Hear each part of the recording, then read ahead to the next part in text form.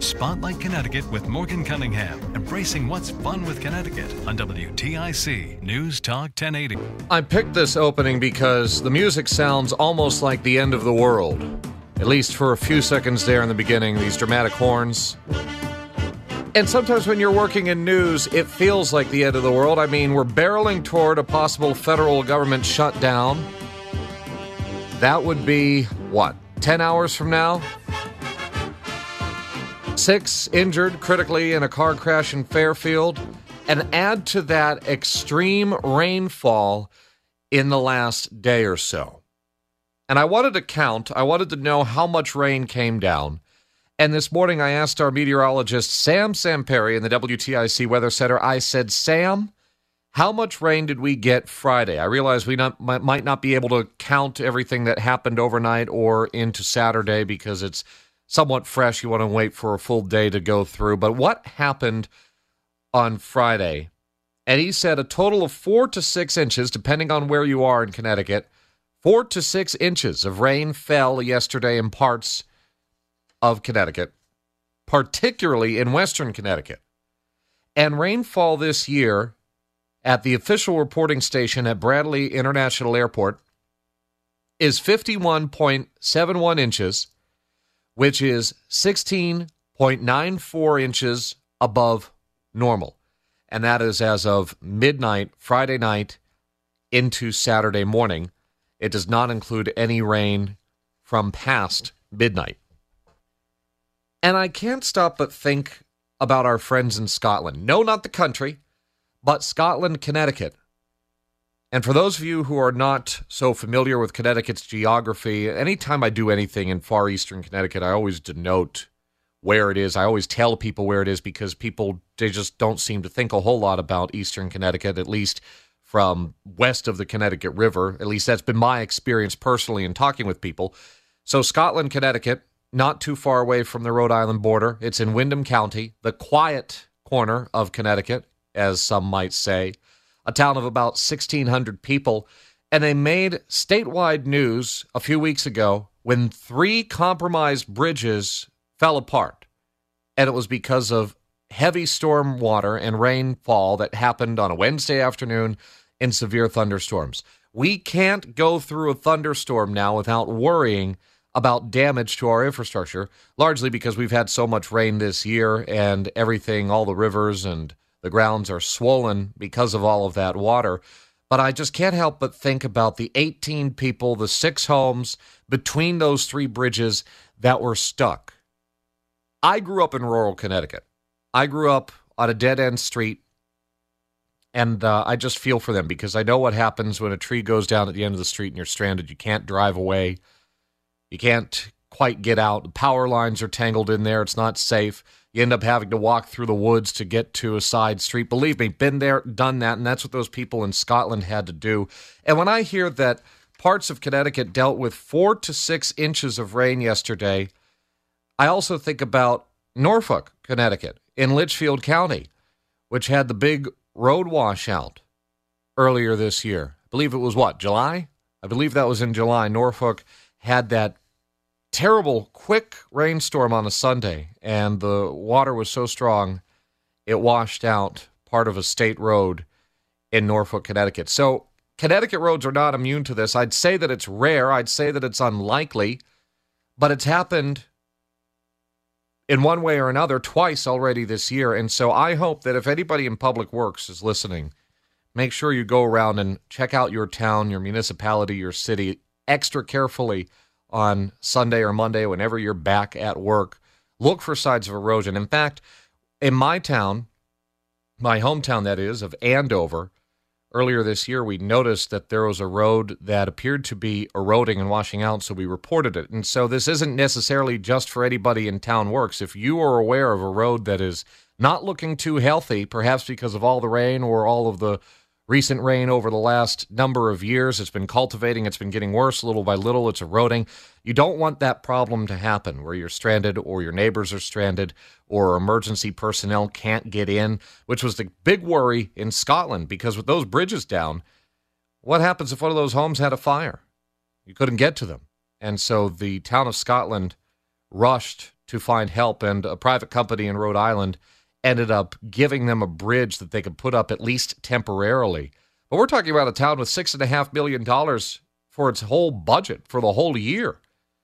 And to replace the 3 bridges, the money is that it's at least $10 million. Well, there goes that in the town of Scotland. So they have a lot to worry about. And so if you're in a rural part of Connecticut, even a not-so-rural part of Connecticut, given all of the rain and the word that we have received recently of bridges compromised because of rainwater, roads washing out because of rainwater, my recommendation is, my hope is that everybody will be vigilant and look for signs of that kind of wear and tear on roads across Connecticut as we go into the next week.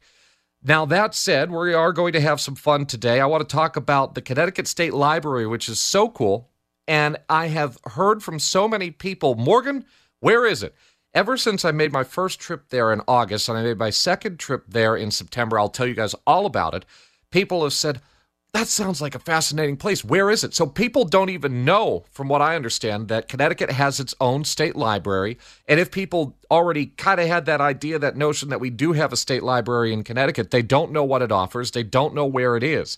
So I will tell you all of the information that you need to know about the Connecticut State Library. Hartford City Hall has something really cool going on with its stairs. And there's going to be an event showcasing rare footage of Jimi Hendrix. It's all on the way on Spotlight Connecticut. I'm Morgan Cunningham on WTIC News Talk 1080, WTIC.com.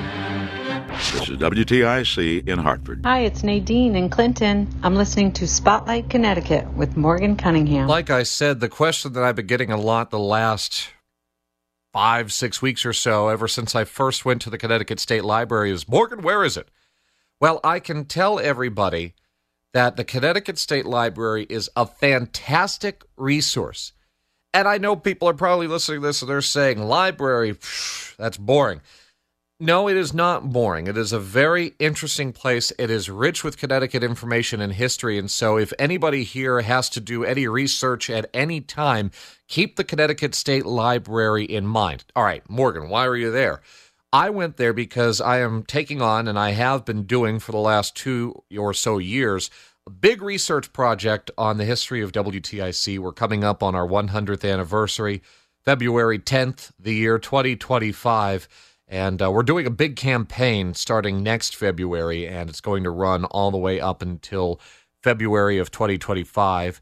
And more details and specifics on that to come. But a big part of it is retro audio, retro information, interviews with people today who were part of the station's history yesterday.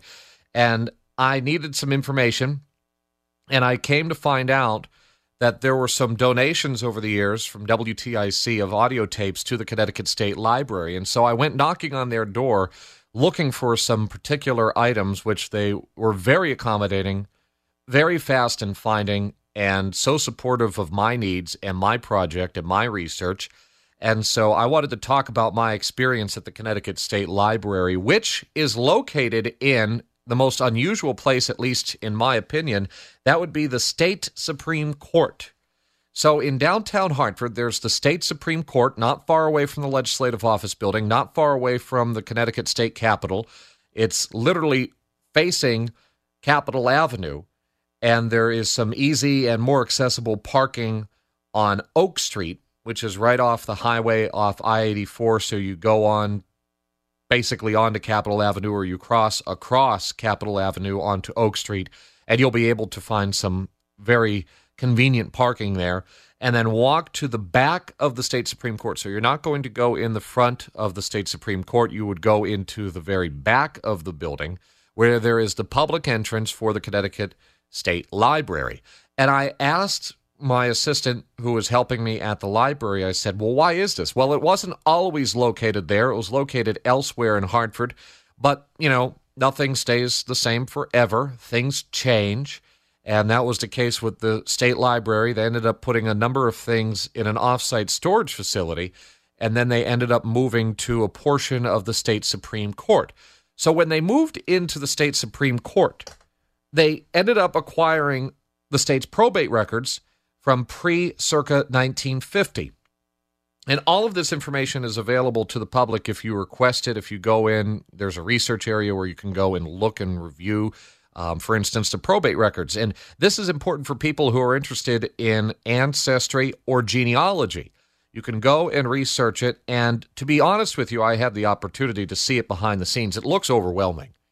There are hundreds. You know what? It's not even hundreds. There are thousands of drawers from floor to ceiling of probate records per town, A to Z, the year 1850 to 1860, 1861 to 1870, and so on, okay? And like I said, it's very overwhelming, and there are big filing cabinets, and I had a guided a guided tour to go through and just observe with my own two eyes how many drawers there are of records there. And what you could do is you can request to learn more information about ancestors. Like I said, these particular records stop around 1950. So if you're doing really old ancestry, if you're doing really old genealogy research, you can find perhaps something that you're looking for in the state probate records available at the Connecticut State Library. And here's what's really fascinating to me, and I feel bad for the poor person that had to go through and do this. They card cataloged everybody. Let me repeat that. They card cataloged the entire probate record system. So what you could do is, if you're looking for, I'm just going to pick an easy name, John Smith, and John Smith lived in Haddam, okay? You could go and look for John Smith in this card catalog system, and it will tell you exactly which row it's in. It'll tell you which drawer it is in. And you could go back and you can do that. And I'm told one singular person, I don't remember the name, it was a simple name, Joe, Brian, Chris, something like that. You could go and look for that information and it will tell you exactly where it is. How many years did that take? I really want to know. We kind of had a laugh there at the state library. We kind of chuckled. We were like, this is a ridiculous undertaking to go through and do that and organize it and make sure that everything is in place. Now, there's something else that really fascinated me, and I never knew that this even existed. You know, I know the probate records exist, but don't necessarily know where they're housed. There are aerial photos of the entire state of Connecticut housed at the Connecticut State Library. They are done on roughly, I'd say, 8 by 10 prints, and they are in boxes after boxes after boxes per town. So, you know, there's the town of Hebron and Glastonbury and the city of Hartford. There's Wethersfield, there's Greenwich, there's Stamford, there's Waterbury, all over the state. If you pick the town, all 169 of them, they are there. And why? You know, I asked, why did these pictures get taken in the first place? Why were they saved? Well, the answer is that the Department of Transportation took these aerial photos of the whole state of Connecticut. I was fascinated to know that it would be them. I thought that this might be a deep Department of Energy and Environmental Protection thing. And around the year 1980, they may have done some before then, but circa 1980 is when these pictures were taken. And it was to document roads in Connecticut, but also to document the environment, which is why I thought that the deep may have been involved in this. And so what people do today is they'll come in and they will look at these pictures to see how the land has changed in the last 43 years since these pictures were taken. And you can, I don't have a comparison of this to, say, Google Satellite or anything like that, but I'm told that researchers will go in there and they'll be able to determine what kind of land erosion there's been, particularly at the shore. They'll be able to tell if there's been any kind of maybe chemical detriment to the land or the trees surrounding roads, based on looking at these pictures and looking at that history that is documented in roughly 8 by 10 prints, aerial photos of every square inch of the state of Connecticut. Fascinating, and it's available at the Connecticut State Library. Here's something that I found absolutely fascinating. There are rows after rows of books. There are several floors, in fact, of just historic books and documents, and what really astounded me was the Connecticut Revolutionary War collection. And I want to know if there's somebody out there that's actually looked at these, that's actually read any of these, because, number one, I don't have time to sort through 200-plus books. I might, maybe one day I'll check out one and go to the research part of the library and just look through it. But this is very dense material, and it's overwhelming when you look at two big walls full of 200-300 books. They are leather-bound, and every note and document that is known to exist in Connecticut history, pertaining to the Revolutionary War and Connecticut is stored in those books. They are affixed to silk paper, which they say is not necessarily ideal for preservation, but I guess they didn't know that in the 1930s when they made these books. But they are there. They're difficult to read, though. I mean, you're looking at very old paper, and it's in decent condition. It's in decent shape, but it's not perfect. There's some yellowing. The handwriting is very difficult. The ink, in some cases, has faded. So the Revolutionary War collection is literally Connecticut's living history upon the foundation of our state before the Revolutionary War, during the war, and after the war. And it's there for researchers if you can sift through it. But if there is anybody in this audience who has happened to go through any of those Revolutionary War collection books at the State Library, I would be fascinated to hear from you. I think that we could turn it into a talk show, do something cool with it. My email is morgan.cunningham@odyssey.com. You can email me anytime if you know anything more, if you've done research, if you're a historian on the Connecticut part of the Revolutionary War, how Connecticut was entrenched in the war, what you know about it. Maybe you've made that trip to the State Library. Maybe you haven't and you want to go. But email me, and I'd be very interested to hear from you. Morgan, MORGAN, .Cunningham, CUNNINGHAM, @odyssey.com, AUDACY.com. If you're a researcher that knows about these books, if you know about the state of Connecticut and the Revolutionary War, I would just love to hear from you. And if anybody in the audience is just curious about the Connecticut State Library and you would like to go, the hours are 10 a.m. to 2 p.m. It is not a full day of 8 to 5. The reason being, over the years, the library itself physically has gotten smaller, but the collections have gotten larger, and the staff has, relatively stayed the same in size. It hasn't gotten bigger. Probably has gotten smaller, but I don't have information on that. And so everybody that works at the library is diligently sorting through new information and storing all of that accordingly and properly and indexing it all. But they're also helping researchers like me and you find what they're looking for in the library and setting it aside. So it takes effort to go through and find whatever it is that somebody is looking for. It took a few days for them to find the WTIC tapes that I was looking for, and I've got them looking for more. And so there is effort, and so they're very mindful of that. It takes time in the morning to set things aside. It takes time in the afternoon to put things away. And so the library is open to the public between 10 in the morning and 2 p.m. Again, the Connecticut State Library, located as part of the Connecticut State Supreme Court. It's just off Capitol Avenue. Parking is easiest if you're on Oak Street, which is just off of Capitol Ave. You can email the staff. You could call up the library and make an appointment to meet or ask them what you're looking for. Maybe they'll be able to direct you better. Their number, you could just go to the State Library website, which is ConnecticutStateLibrary.org. That is ctstatelibrary.org. Or for those of you without access to the internet and you'd rather call, wait for Monday morning after 8. The number is 860-757-6500. 860-757-6500. One more time for the State Library, 860-757-6500. I was amazed at the level of history that they had. And the coolest thing, other than finding those WTIC tapes, I think, was their collection of Connecticut and the Revolutionary War. I'd love to synthesize all of that. If only I had the time. We'll be back on WTIC News Talk 1080. Spotlight Connecticut with Morgan Cunningham. Well, I'm hearing it again, and this time from our producer, Kevin Corza, back at the studio working all the controls. And he said to me during the break, he said, Morgan, I've never heard of this place. He's talking about the Connecticut State Library. Dude, this is the point I'm trying to make. Our tax dollars are funding this amazing facility for in-depth researchers, for casual researchers, for somebody who might just be bored on a Wednesday midday and you want to go check out the State Library. Okay, there are so many great things on file at the Connecticut State Library, and having been there, having been helped in the last month and a half or so, I'm a big advocate now, and I'm a big supporter of what they've got going on. It's open to the public. weekdays, 10 a.m. to 2 in the afternoon. You can reach out ahead of time, make sure that they have what you're looking for ready to go. ctstatelibrary.org, or give them a call Monday at 860-757-6500. That's 860-757-6500.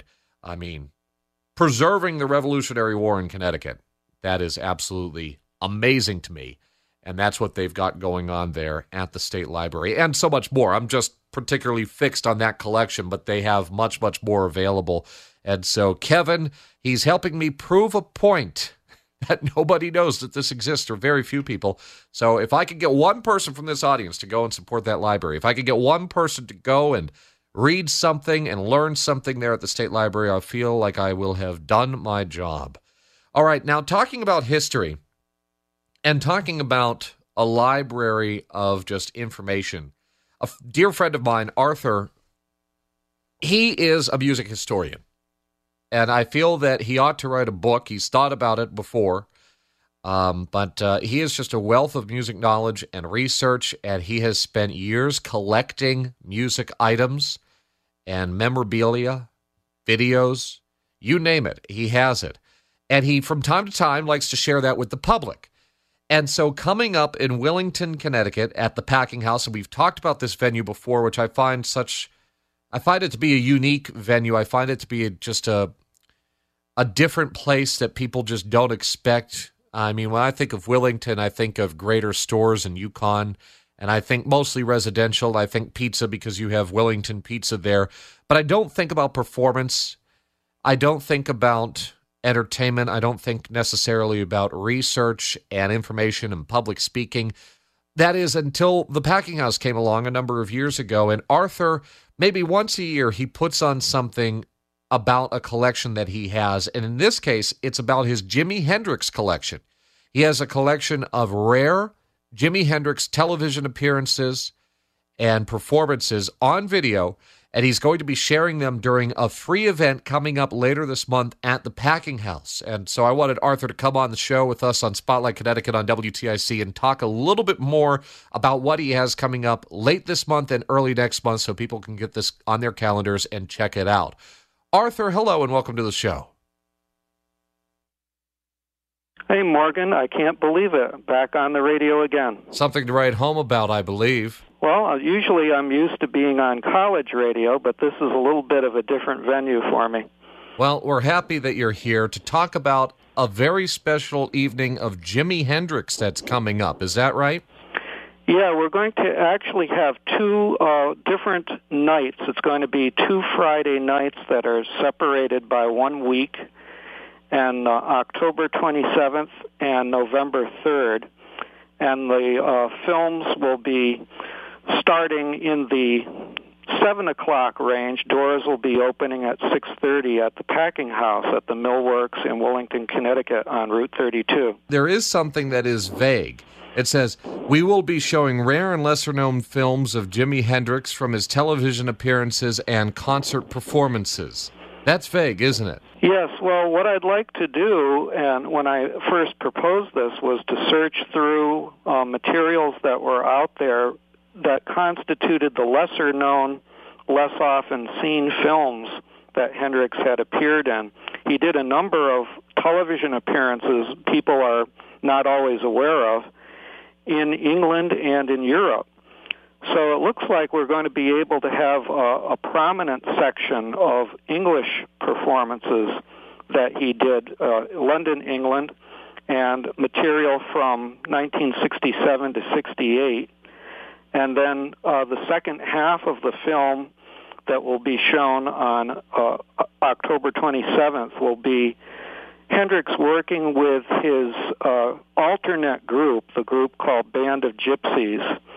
And that was not his regular trio. It was done for a special performance in 1969. Are these recordings readily available, or did you have to really work to find these and get these in your collection? Some of them have been issued in different manners by the Hendrix family when they've put out different videos, but a number of them have been relatively obscure. They've been part of the collector's market for a number of years. So not all of them, it's kind of a divided issue there, that not all of them have had really a wide international commercial release. What are you hoping that people will learn from watching these movies and videos that you're going to be showing of Hendrix performing long, long ago? Well, I'm hoping that it will be an inspiration for the younger viewers if we get younger guitarists or younger audience members, and then for everybody. I think there's been a tendency not to take him as seriously as a songwriter, and people have sort of looked down on some of the '60s players as people that were leading this rather free-form lifestyle and, not really paying attention to the artistry of their work. And it becomes very evident with Hendrix, the more you watch him, that he was very much a craftsman at his songwriting. He had a lot of influences, including, which not everyone realizes, the influence of Bob Dylan, who he tremendously respected for his lyric abilities. He was a huge fan of Dylan's wordplay, and very much felt even that certain Dylan songs were almost like ones that Jimi himself had written. He felt that when he listened to certain songs, he had such an affinity for them that it was like something that he had dreamt up himself. So those qualities show up in his work, and you start gaining a tremendous amount of respect for him as a composer and as an artist, and not just the sort of the wild man of the guitar reputation that most people are familiar with. People might associate him more with drugs and a lavish lifestyle and all of the things that come along, at least stereotypically, with being a rock star. Yeah, very much. Like I said, you start gaining more of an appreciation of him, and also if you hear about how diligent he was in his work in the studio, where he would spend many hours crafting some of the songs sonically, as well as putting together the sections of the written composition. He would spend many hours trying to build the sound and do multi-track recordings and overdubs. So he was not just the kind of haphazard player that many people have in mind, and I think that starts coming through when you really take more of a deep listen to him. The dates for the shows are Friday, October 27th, and the following Friday, which is November 3rd. Arthur, I'm wondering here about these shows. How long are they going to be each night? Well, we're expecting that the shows will be similar in length to the regular films that they have shown at the Packing House in their film series. So you're going to be talking about upwards of 2-hour performances that we'll be seeing. And then we're also planning to have a raffle on those 2 nights for some of the Jimi Hendrix vinyl and other items that we have that relate to his career. Could you give any specifics what those other items may be? Yeah, we have on the first night we have some vintage vinyl of some of the albums that came out in the 1970s to 80s period, including 9 to the Universe, which is an out-of-print album of a number of things that came out at that earlier stage. And then the second night, we're going to have brand new vinyl pressings that came out in much more recent times, as well as some of the books about Jimi, including one that was developed and released over a year ago by his family as Jimi 80, a celebration of 80 years. It's almost hard for me to believe, Arthur, that there are still things being released that we haven't heard of Jimi Hendrix's, and that there are out-of-print materials of his, things that once were released, like you just mentioned, that out-of-print record, but he has so much popularity still to this day, a lot of impact. You'd think that that would all be out there readily available. Same with these movies and videos that you're going to be showing. Yeah, well, that's one of the things that you realize that with most artists, it's a similar situation where they have never come out with most artists with a really comprehensive set. Like I was mentioning to one of the record store dealers that one of the few truly comprehensive sets I saw was the Bear Family Company in Germany came out with everything by Chuck Berry in one huge set. So it's like a $300. I was going to say, the price must be prohibitive. Oh, yeah. Well, it's like for the average Joe. $300 set for Chuck Berry. But you don't find that with a lot of the other artists, and that's why so many of these things are scattered around. It's just too bad in a sense that the more diligent collectors don't get a chance to have a comprehensive buy on a lot of these things. Well, Arthur, could you remind everybody what is coming up on October 27th, that's a Friday, and the following Friday, November 3rd, at the Packing House in Wellington? It's your Jimi Hendrix double night special. Yep, we're going to have some of the rare films of Jimi Hendrix, including some performances from London, England, and from America and New York.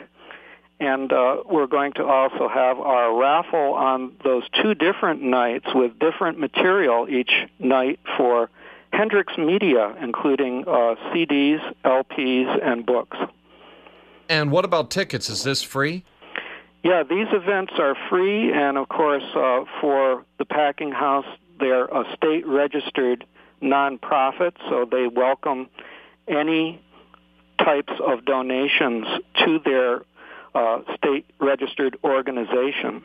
What about BYOB and F? Yeah, the BYOB thing will still apply as it does at the Packing House during any of their music performances.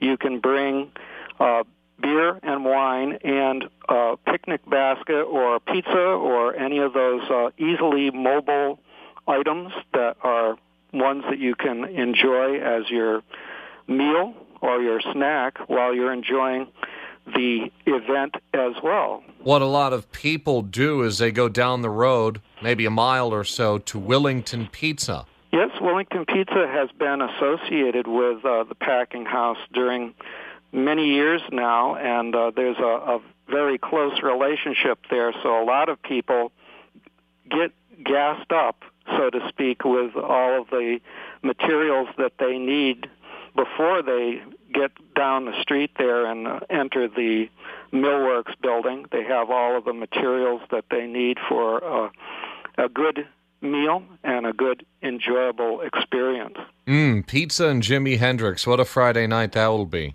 It's going to be something that people should enjoy, and our poster says it. The poster that is not the one that you had previously seen, but the one that is issued in the beginning of October, which says that we should listen and watch together.